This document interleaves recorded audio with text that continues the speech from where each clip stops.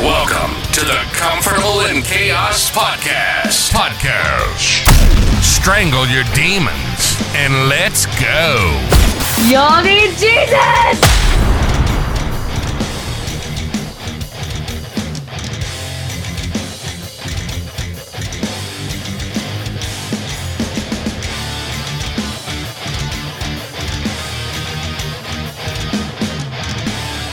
Baby, you can drive my car.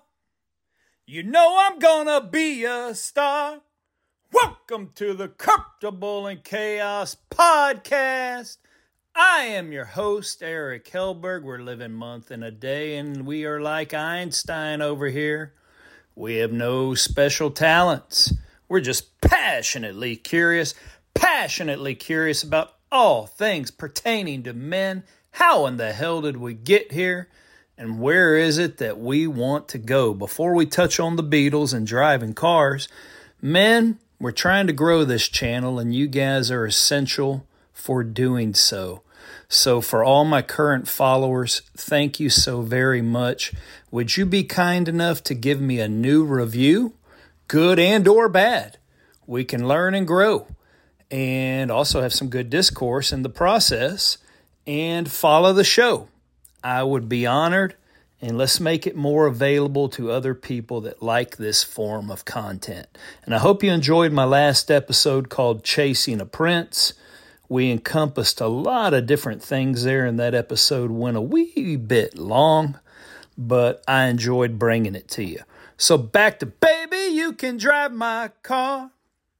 Now, that may in fact be a bad sign. If a girl's telling you that, as you guys just met. I'm not going to say it's full-born Gregory Peck in The Omen. But if this is not deciphered and brought into the light quickly, it could potentially be an ominous sign. I mean, why? Because there's a desire for a little bit of public notoriety. And if it were a man saying that, well, maybe we would call that a grandiose narcissist, or at least having some of those traits, especially if there is such a desire to be a star or to achieve a bit of notoriety that no one or no thing will get in their way. In the case of that Beatles song, I tell you what, how did they come up with it all, Lennon and McCartney? They were geniuses. Well, it turns out the gal didn't even have a car, if you listen to the song in its entirety. But she ends up stating, even though she doesn't have a car yet, she has now found the driver. Well, men, in the case of your life, and I certainly have found it, have you ever found yourself conscripted? Well, conscripted would denote forced into there. Certainly not initially. You're never forced, right? We've made some type of approach. So we'll say, since we have a voluntary army being used colloquially, that have you ever found yourself voluntarily placed into a situation and you do or have been the driver of that car? Or even better, once you have started driving the car, perhaps you even become the valet, the chauffeur, hell, maybe even a full-born bus driver. For others associated with your new union and or a burgeoning family or a big family to begin with. And then when it seems your usefulness has waned, OMG, man. Well, your driving efficacy has gone down. Maybe your ability to haul those long loads has grown you weary. And or maybe you simply can't afford to take a full bus load any longer. Well, is it now time to find a new baby if you drive my car? You know I'm gonna be a star. How about this one? And a lot of men contend with this. They start off driving because we like to explore. And we can't just say potholes, deviations from the map, bad pit stops, but something happens. And how about this approach? Christian, non-Christian.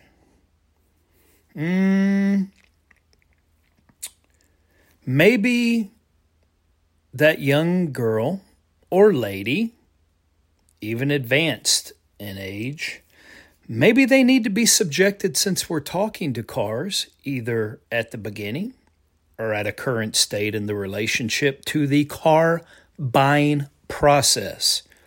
That may be a little bit more enlightening.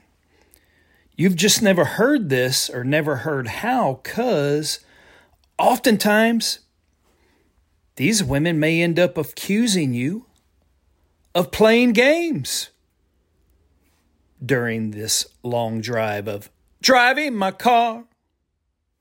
But a lot of times, some of these ladies that are looking for that car driver without having a car to begin with, they may have let you know right up front that they don't play games.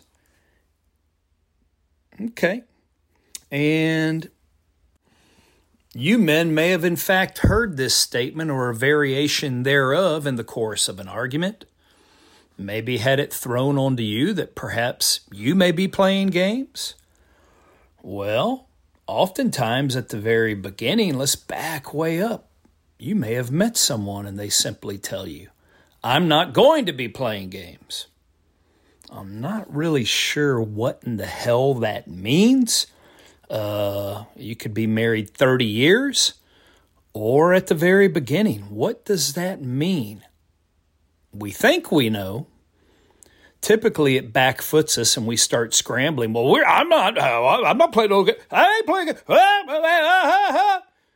Well, it's kind of almost a Molotov cocktail of dysregulation, and somehow, no matter how strong a constitution you have as a man, my God, you start defending and or explaining yourself. So what does it really mean? Really what it means is an opening salvo, the initial bombardment of give me and or provide me what I want without any interjection of yourself. You got that, man? I don't want anything of you, no opinion, no other desire, no other inclination. Give me what I want. Well, how about this? For our heathen and our unchurched brethren out there, our male brethren, how about this for a reply? Well, great. So what are you willing to pay for this, ma'am? Honey, what are you willing to pay for this?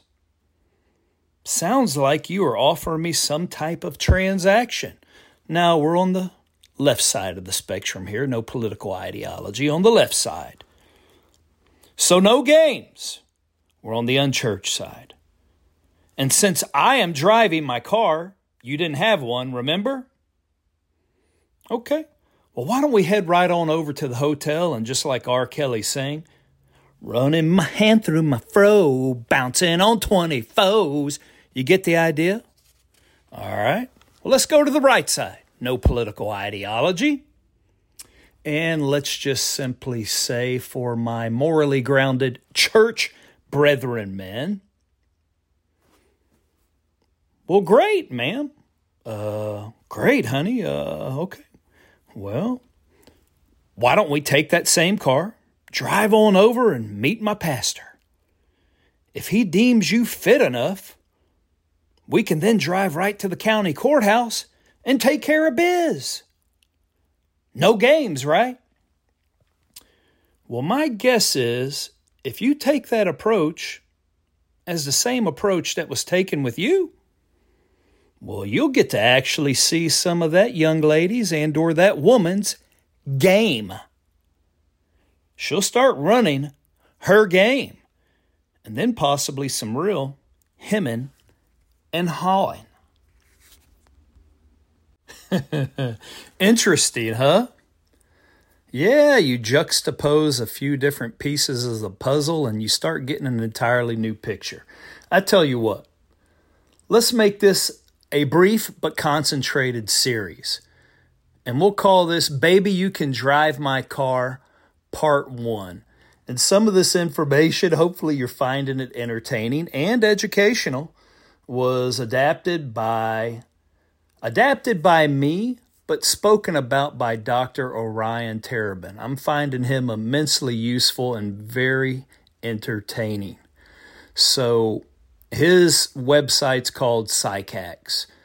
He's on YouTube. Good dude. So until next time on the Comfortable in Chaos podcast, I bid you bon voyage, my burgeoning flock. Until next time, like and subscribe to the Comfortable in Chaos